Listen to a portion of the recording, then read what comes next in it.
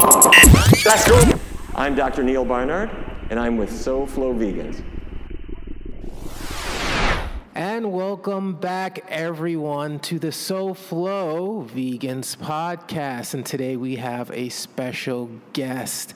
And unless you just blindly jumped into this podcast without reading any of the description, you are not going to be surprised who it is when I tell you their name. But before we get there, I want to introduce who our guest host, well, I should just say co-host by this time. Want to introduce yourselves? Hi, guys. If you don't remember me, I'm Alba. And it's Jackie Charlton. Welcome back. And our guest is none other than Dr. Neil Barnard. So thank you so much for joining us today. Thank you. It's great to be here. And I know you have a busy schedule today. I appreciate you making time to speak with us. And can you just, before we get into everything that everyone wants to hear about, let's talk about why you're actually in South Florida right now. Well, I'm at the restaurant Plant, which is a new, very hip, cool place promoting plant-based eating. And I'm going to do a talk tonight at 7 o'clock. And you were kind enough to come out and spend some time with me. So thank you for that. And what is your talk about? I am going to talk about how people went off track from a mostly plant-based diet that people were eating over the millennia into how meat eating began and the price that we have paid for it and how we can maybe back out of that into a safer space. All right, awesome. And just to give us some context of who we're speaking to, for a lot of people who just became plant-based and they're getting acclimated to all the amazing information, education that's out there and that's available, can you tell us a little bit about the role that you're currently playing in spreading awareness on making positive health choices? Yeah, well, in 1985, I started this group called the Physicians Committee for Responsible Medicine, and you can think of it as a group of doctors who provide some expertise. We do some research. We have a lot of educational materials, not just for doctors, but for everybody.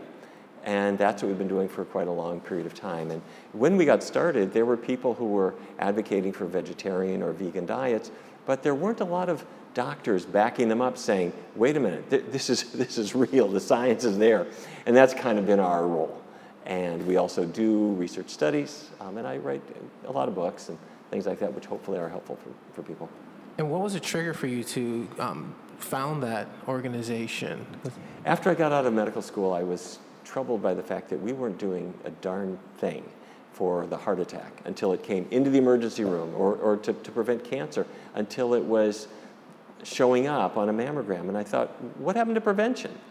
And nutrition was just not on the radar of the medical world, and I thought that's got to change. Plus, I was troubled about how research was done, particularly the use and abuse of animals in research. And I thought that's an area where doctors can speak up to. So those have been things that we've been doing now for over 30 years. And so over 30 years. So during that time, what are some of the, I want to say, highlights or successes that you've been able, whether it's directly through PCRM or through organizations that have been supported by what you're doing?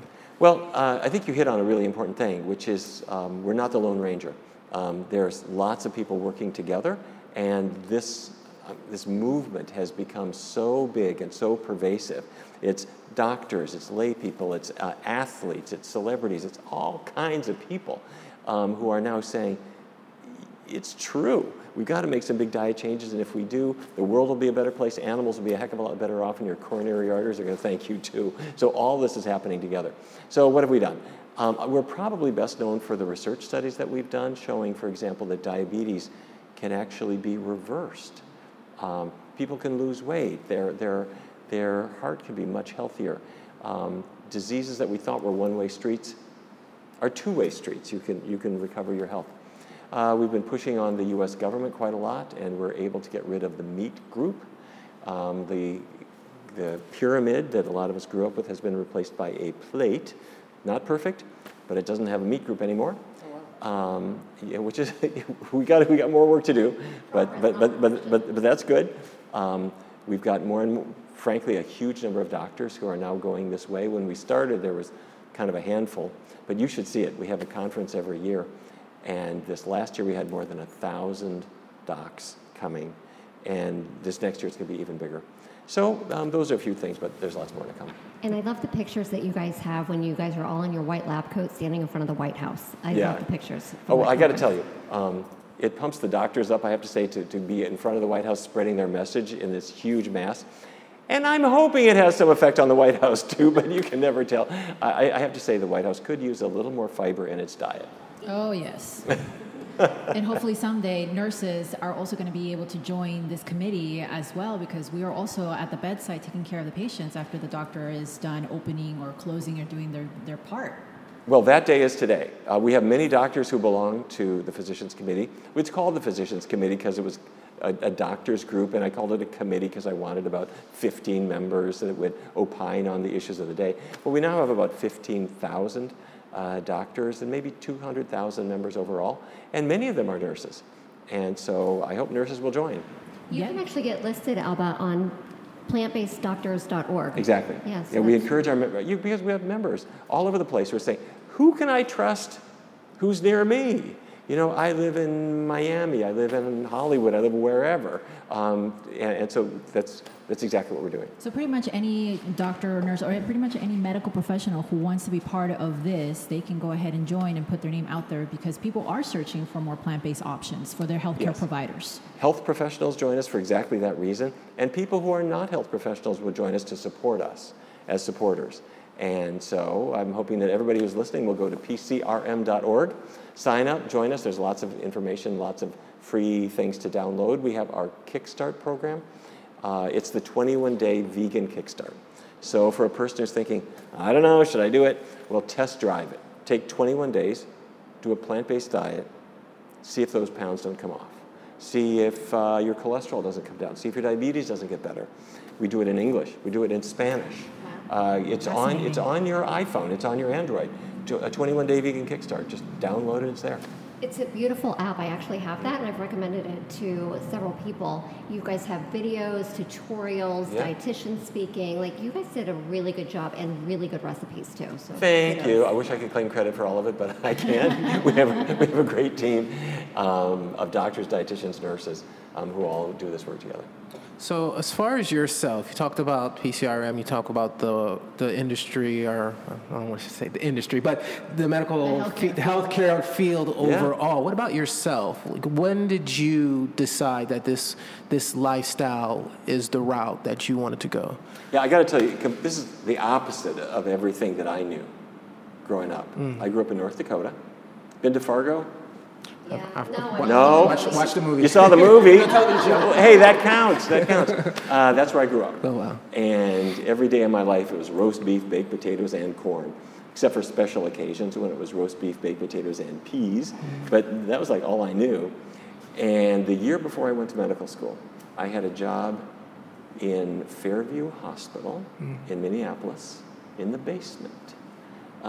Where the morgue was. And when anybody died, my job was to prepare the... Don't look at me that way. My job was to prepare the body for the examination. And they were in the cooler, and I'd pull them out, and the pathologist knew that I was going to go to medical school. So he would tell me everything. And he one day in particular, there was a guy who died in the hospital of a massive heart attack. And so the pathologist slits open, he opened the skin, and then he ripped out a big chunk of ribs so he could expose the heart. And he looked at the heart, and it was filled with atherosclerotic plaque. That's in one of the coronary arteries on the surface of the heart. It's just narrowed. It's like rusty pipes. And so he showed that to me, and he would say, this is your bacon and eggs, Neil. This is your pork chops, da-da-da. That's what causes this. At the end of the exam, he left the room. And so my job then was clean up. And so I put all the organs back in the body. I put the ribs, which were on the table, put the ribs back in the chest, and I sewed the skin up and cleaned everything. And then I went up to the cafeteria, and they were serving ribs for lunch. Oh, and God. I wanted to tell you, I did not become a vegetarian on the spot, but it looked like a dead body, and it smelled like a dead body, and I realized, this is a dead body. It is. It's not a human body. It is. But if you're eating pieces of a cow or a chicken or whatever, you are eating... muscle fiber. I know it sounds funny to think of it as a corpse, but that is what it is. And so I started to reflect on... up until that point, I had hunted. I had driven cattle to slaughter myself with my uncle. And I had a job at McDonald's when I was a kid and all this stuff, and I started to rethink, this is kind of crazy. And eventually I also discovered the other health aspects, the animal aspects, the environmental aspects. And I have to say that you grow up, and in the same way as you learn there is no Santa Claus, there is no normal, sane way to keep eating the way we're eating. And that's a little bit about what I want to talk about today. The diseases that we suffer from, I'm talking about heart disease, many forms of cancer, obesity, diabetes, hypertension. These are things that are directly related to what we eat, and primarily an animal-based diet. Now, our bodies are fragile things. You can get sick no matter what. Nothing's perfect. Even a vegan is going to have a health problem here and there. But we are asking for trouble. If you pop a cigarette in your mouth and you light it up, you're asking for trouble if you put a burger or a steak or a chicken breast on your plate. And it took me a long time to figure that out, but it's true. And what we have been doing is, I mentioned earlier, is we do research. I don't want people to just take this on faith. We have to prove it. So we bring people in who have diabetes, and we put them on vegan diets. I mean a plant-based diet, no animal products. And you see their diabetes improving dramatically. Dean Ornish, who is a medical genius, if ever there was one, showed that you could do this for heart disease. You bring in a person with narrowed arteries, you put them on a plant-based diet, have them put out the cigarettes, have them handle stress, have them exercising, even mild exercise. Put it all together. The arteries start opening up again. It's amazing. So that's the word that we want to get out there. Anyway, that was my journey. It started in the basement of Fairview Hospital in Minneapolis. It's okay, Sean. Sean is used to it because Jackie and I are medical professionals. So for us, we're like with our eyes open right here, and Sean is like trying not to throw up, right, Sean? No. Well, what happens to the human body is kind of gross when we mistreat it. Yes. From the inside out. And I come from a trauma ER background. So you've seen it. I've seen it all. I've seen the gunshot wounds. I've seen stabbing. I've seen it all, especially here in Miami with the accidents that we have, everything in 95. And then now I got a little burned out because I was a travel nurse for a while, but I moved to the cath lab. I get the massive heart attacks. I get the strokes. Absolutely. I get people needing EP labs. I need all of that stuff. And I see it, and it's crazy. And my youngest heart attack was 29 years old. I was going to say, people think, well, you're old, that'll happen to you. No. It's no longer the disease of the old. It's now the disease of pretty much every age group. And that's right. thing. And also, when you were 16, 50 was old. Uh-huh. Or 60 was old. But I got to tell you, as one who has been 50 and 60, you discover, wait a minute, you've got some life left in you that you do want to keep doing some. I'm sorry, Dr. Neal, can you repeat that again? You Yeah, have exactly. passed over 60. Hey, I'll tell you, you're going to get there too. No, but you look amazing. What happens? Whoever looks at this, you do not look like you're in your 60s. Oh, well, that's really nice. Keep saying that. Anyway, the point being that, yes, something's going to get you sooner or later. Mm-hmm. But hopefully when you're in kind of whatever age you are, you should be young, you should be alive, you should be able to do stuff and not be stuck in your chair because your heart is impaired and you can't, get on the ground and play with your kids or your grandkids or whatever. Or now go to the bathroom without somebody else helping you. All that stuff. Yeah, exactly. Everybody says, well, there's one left to live. I want to enjoy it. Yeah, exactly. The day that somebody has to help me because I didn't take care of my body, then that is not quality of life, and you didn't live your life. Well, I got to tell you, there are so many surprises with this. The disease, on my list of diseases I do not want to ever get, disease number 1, Alzheimer's disease. Mm-hmm. Now, when I was a kid, I remember seeing my grandpa, and my grandpa would kind of say the same joke twice, and 3 times, and 4 times. And then he kind of didn't know who all his grandkids were anymore. And then he didn't know who his kids were anymore. And then he didn't know who his wife was anymore. And then he's sitting in a rocking chair in the corner of his room, and he doesn't know anything or anyone. And anything that ever mattered has been removed from his life. And then that happened to my grandma, and it happened to my father. And you think, okay, what can I do about this? And researchers in Chicago, back in 1993, started tracking foods not for heart disease or for colon cancer or the things that you think about, but for the brain. And they found that the same kinds of risk factors attack the brain. I'm talking, you're eating bacon and cheese, all that saturated fat attacks the brain. That's the bad news. The good news, everything that you're doing to help your heart Can help to reverse that. helps your brain. Yeah, exactly, or at least prevent it. So yeah, if people needed any kind of reason to be on a healthier diet, there's a million of them. And I'm always curious to this fact. We're talking about meat and dairy and any animal foods that will cause these diseases. As someone who is not eating that, are there any types of foods that I need to be looking out for? Anything that I shouldn't be eating? So I know I'm not in the clear. There's still things that are out there, but like for people who have made that transition and not consuming animal products, what should we be looking out for? Wait a minute. Okay. Talking on like the junk food vegan diet versus a plant-based diet. Okay, so you're vegan. Should you do more than be vegan? Should you do more? Yeah, for sure. A vegan diet, people think of it as an extreme diet. It's not extreme, it's easy. A vegan diet means I'm at an Italian restaurant and they bring me a salad. The meat eater eats a salad and so does the vegan. They bring me lentil soup just like everybody else, or minestrone, or pasta fagioli. There's nothing different. The difference is when my angel hair pasta arrives, I don't throw meat sauce on it. I throw the tomato sauce or the garlic, basil. The garlic and the wild mushrooms or the artichoke hearts or whatever the heck it is. This is not a diet of deprivation. Mm-hmm. If you want to have the wine before and the espresso after, nobody's going to sneeze at you. This is an easy diet. And now we have vegan wine. You got everything. Mm-hmm. It's amazing. And so the question is, should you do more? I think of a plant-based diet not as the extreme end. It's the beginning. It's the beginning. From here, you've gotten serious. The corpse is not on your plate anymore. Now we're going to think, okay, what else can I do? And what you discover, well, first of all, when I was a kid growing up, roast beef, baked potatoes, corn. Now, I can go to this beautiful Italian restaurant. I can go next door to a Mexican restaurant where I'll have the veggie fajitas and the bean burritos and the beans and rice. Or I can go next to that, there's a sushi bar where they might have vegetarian miso soup. They'll have all kinds of delightful, delicate salads, and they'll make me a cucumber roll, asparagus roll, tofu roll instead of the fish. Easy.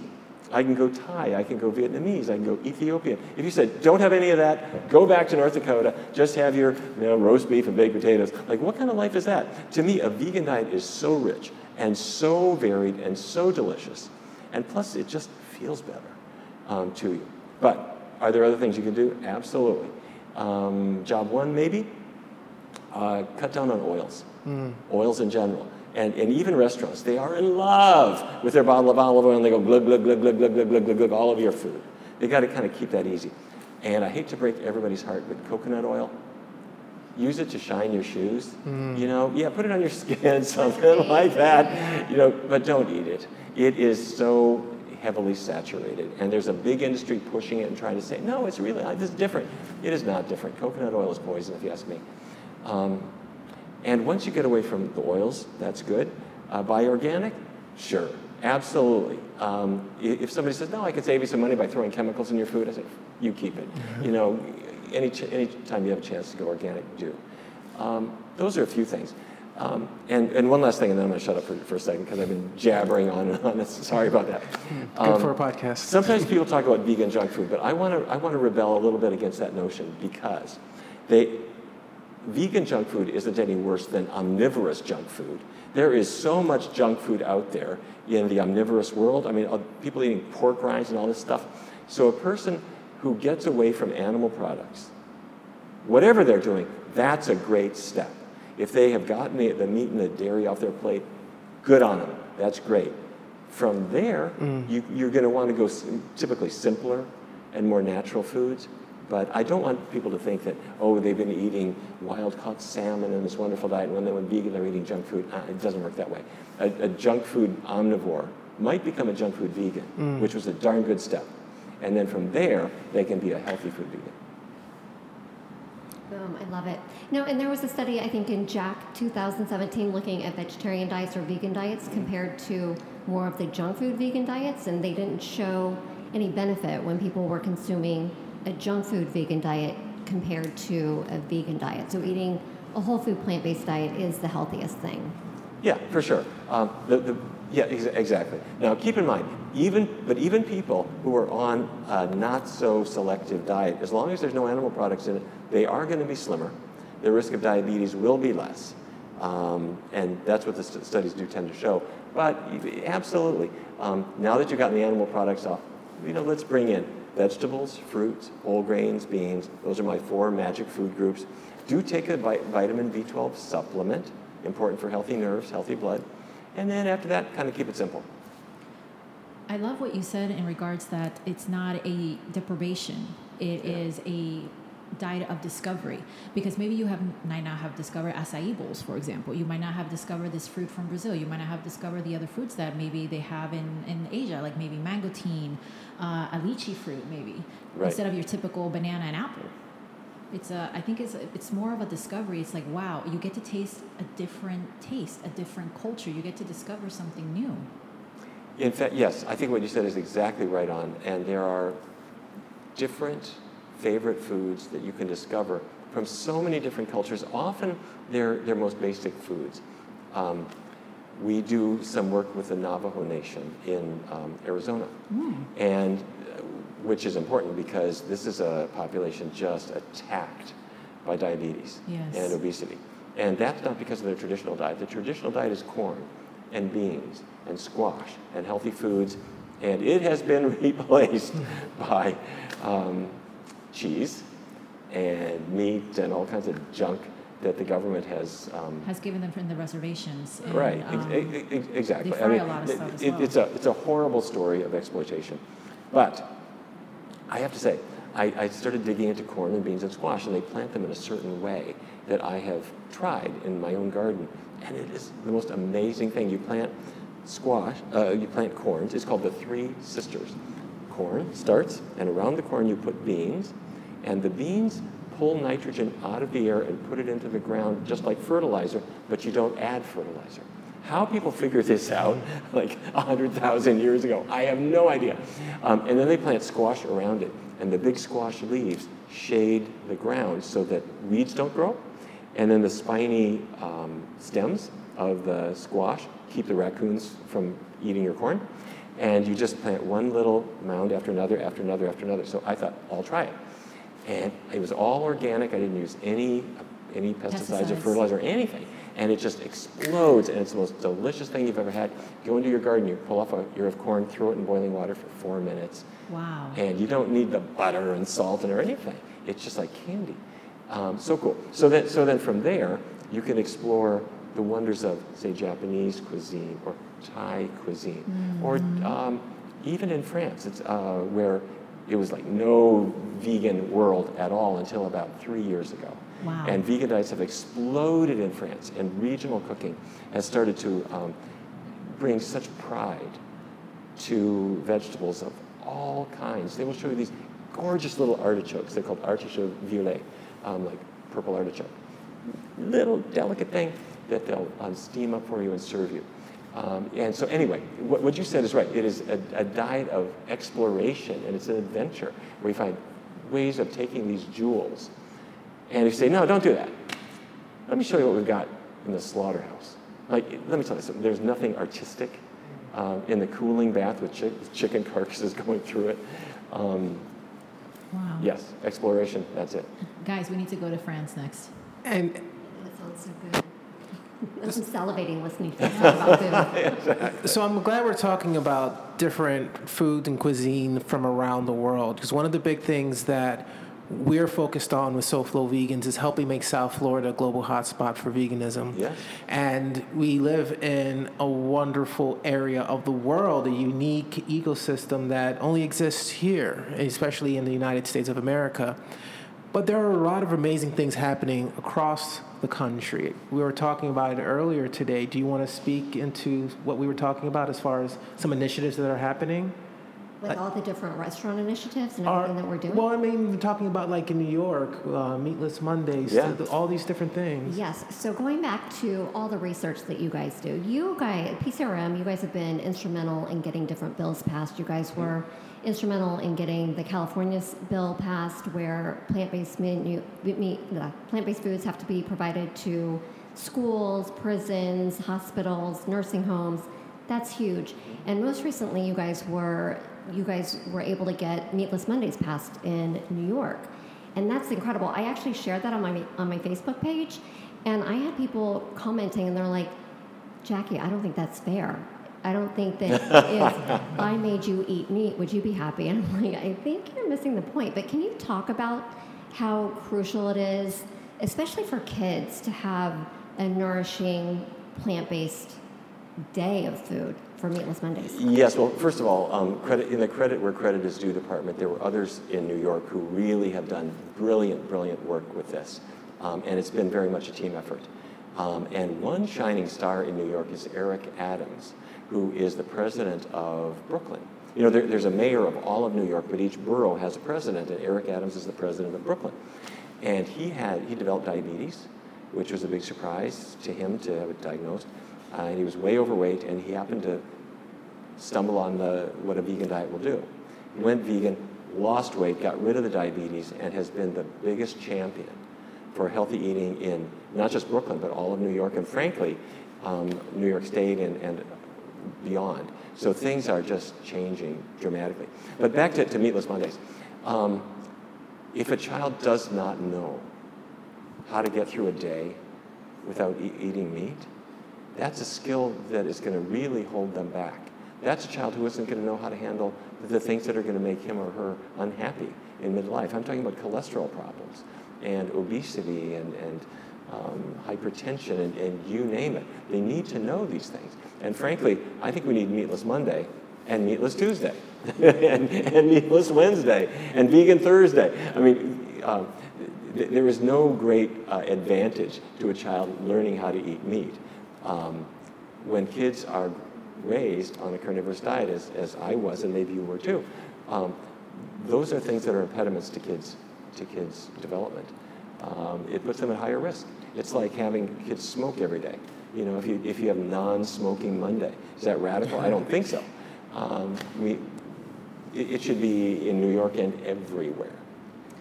So we're kind of running down to the end of the podcast because I want to make sure everyone that did come here is able to hear your speech and hear your lecture. So we have a feature on our podcast where people can actually submit questions. Okay. And so we had a few people submit questions, and I want us to go into that segment. We're going to put in some fun music. Dun-dun-dun, that's the segment. No, okay. So this question is from Jeff Howard. So, hi, Dr. Barnard. Thanks for all the inspiring work that you do. With all that I've learned about health, lifestyle, and nutrition, I've been thinking about how I can dedicate myself towards helping others. It seems that becoming a health coach is the best way to start helping people at a professional level without years of schooling. Do you agree, or do you think there are similar or better options for someone who's not already a medical professional? Regarding health coaching, do you have any tips regarding where or how to get certified? And do you still do any work with the Institute for Integrative Nutrition? Thank you. Well, thank you, Jeff. Great question. Well, first of all, I love his motivation because that's wonderful. He wants to not just get himself healthy, he wants to spread the word to other people, and that's fabulous. Health coaching, I think, is a cool thing. It's certainly a growing profession. And he mentioned the Institute for Integrative Nutrition, which is a group, I'm not personally affiliated with them, but they have been kind enough to ask me to teach. And so it started out all live classes in New York, and I'd go up every year, and I would teach the students, and it grew and grew and grew, and now it has a huge online presence. So I think they're great. I think it's good to hook up with them. I hope also that Jeff and others will read all the explosion of books that are out there. I've written some that I always throw in a book what I think is important, but Michael Greger and Dean Ornish and Dr. Esselstyn and Colin Campbell and so many people, John McDougall, have written really important books that are good to look at. And it doesn't take as long as you think, as half of it's recipes. Mm-hmm. So. And going to your PCRM conference and possibly even the International Plant-Based Nutrition Healthcare Conference. Oh, thank you, yes. Lifestyle Medicine Conference. Yes, ours is called the International Conference on Nutrition in Medicine. It's just when Washington is at its most sweltering in July. That's when we have to have the conference. This year it's July 25th, 26th, 27th. And I got to tell you, you should see it. There's 1,000 doctors there, but they're medical students. There are plenty of nurses. It's cool, and every meal is vegan. And it's a good networking opportunity. We also have Food for Life instructors. Jeff, if you're still listening, we have hundreds of Food for Life instructors, mostly in the United States, but in other countries too. And they come, they spend some time learning how we do it, and then you go back to your community. And you can hold classes and you can charge for it.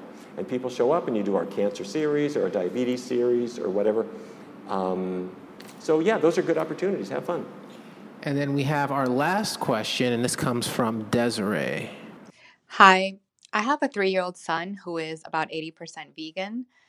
In school, he has a vegetarian diet since they don't have a vegan one. And I'm the only one in the family that is vegan, so I give him, and I'm the one that gives him most of his meals.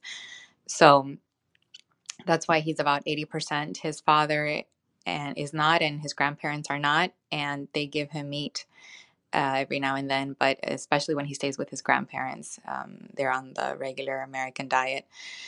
So my question is, how can I inspire him to have more of a vegan lifestyle?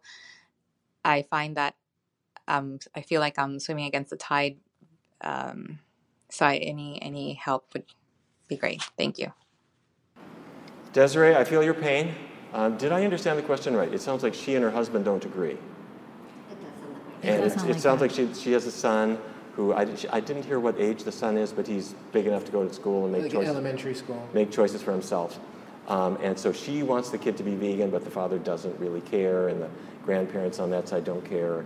I have to say, I think the first thing to do is that the parents need to get together and try to sort this out. And this is a time for moms not to be overly nice. And it's easy for me to say because I'm not there. And she may or may not win this battle. But what I think she ought to do is get an air popper and pop up a big bag of popcorn and make dad sit there with her and watch What the Health. And in 90 minutes, he's going to say, Desiree, you are right. And then the next day show forks over knives or something like that. So they can get on the same page a little bit because she's right. This would be a really good thing for the child, but her husband, like the rest of the culture, just hasn't quite gotten there yet. He might be well-meaning, but he doesn't have the same knowledge base, probably. And if you're in a school where they don't have vegan meals, brown bagging is a darn good thing. You got to make the brown bag ample, because the other kids are going to want to eat it. And I really think that's kind of the thing to do. If the child is 16, 17, 18, you do your best, but you're going to be lucky if the kid isn't shooting heroin, frankly. Kids, when they're that old, they can do it. They can smoke, they can drink, they'll do anything they want to. You try to encourage them. You want to be a loving parent and a good coach like parents are. But if the kid is 5 or 6 or 7, this is not a time for kids to make their own decisions about food. This is a time for mom to be a mom and say, here's what we're going to do. Now, kids might do things when they're not around you. You can't control that, and you still love them. They're at a birthday party somewhere else, and they eat some contraband. Okay. But in the house, you don't have meat just so they can make a choice. They're not old enough to make a choice. And if the kid comes home with a backpack of Marlboros, you are a mom, and you say, sorry, I understand why you'd want to play with this, but we're not going to do it. Out. Same with bad foods. But there are lots of couples who are dealing with this, where one has figured it out, the other hasn't. And I always say they got to figure out a way to get in the same space with this. And with that, I want to give you the floor. If there's anything that that wasn't mentioned that you would like to talk about, I would love for you to speak to our audience directly. Well, I got to say, what you're doing is so important. Because it's important to learn about nutrition. It's important to learn about it in all its aspects. What do our nutritional choices do to our health? What do they do to the environment? What are they doing to the animals that are on a factory farm or the fish in the ocean? These are things that people only have vague notions about, but once they really explore it and learn, it informs your decisions in such a powerful way. But once you've learned about it, you got to do one more thing, and it's the most important thing of all. You got to make noise. And that's what you're doing, is you're getting this word out to other people. Because you don't want to take a secret and keep it to yourself. You've got to give this to other people, because they, in turn, will spread it to somebody else. One person listening to your podcast He's going to tell somebody else. They're going to tell somebody else. And that's how it grows. So That's our goal. make noise. I love what you're doing. And do you have any closing remarks? Yeah, just really quick, because many people say, okay, I can leave the meat, but I cannot leave the cheese. So the book that we were discussing that is one of your most recent one, The Cheese Trap. What can you say, or how can people expect in your book to read about what is going on? Why can we not leave cheese? Yeah, cheese it's a funny thing. In our research studies, we bring in people, we make them vegan. Their lives transform. Their diabetes improves dramatically. Sometimes it goes away and everything else. But some of them will say, no matter how good I feel, I still miss cheese. And I think, what is it? They talk about it the way an alcoholic remembers his last drink. Like, I just wish. I think, what? It's basically yellow Vaseline. Why do people want this so much? And we figured out why. There is a substance in cheese called casomorphins. Casein is the milk protein, and it's concentrated in cheese, but as it breaks apart in digestion, it releases morphine-like compounds, casomorphins, that attach to the brain. And they attach to the same mu receptors that morphine attaches to. They're not as strong. The brain binding power of a strong casomorphin is about 10% that of pharmacy-grade morphine. So wow. it's not enough to get you arrested, but it's more than enough for a person to go, okay, I'm glad I've had that. I hope I have some more tomorrow. And it's also, by the way, in medical practice, if a person takes narcotic, what happens to their digestive tract? They get constipated. So after surgery, give them a narcotic painkiller, they're all locked up. What happens when a person lingers too long at the cheese tray? They get locked up too. And they thought, I don't know what that's about. Well, it's because of this very mild narcotic effect on their digestive tract. So that accounts for why they love cheese so much, because it's a little bit of a narcotic, and it's also salty and greasy, and people love salty, greasy things like potato chips. But it is 70% fat, 70. Mostly saturated fat, so it's terrible for cholesterol.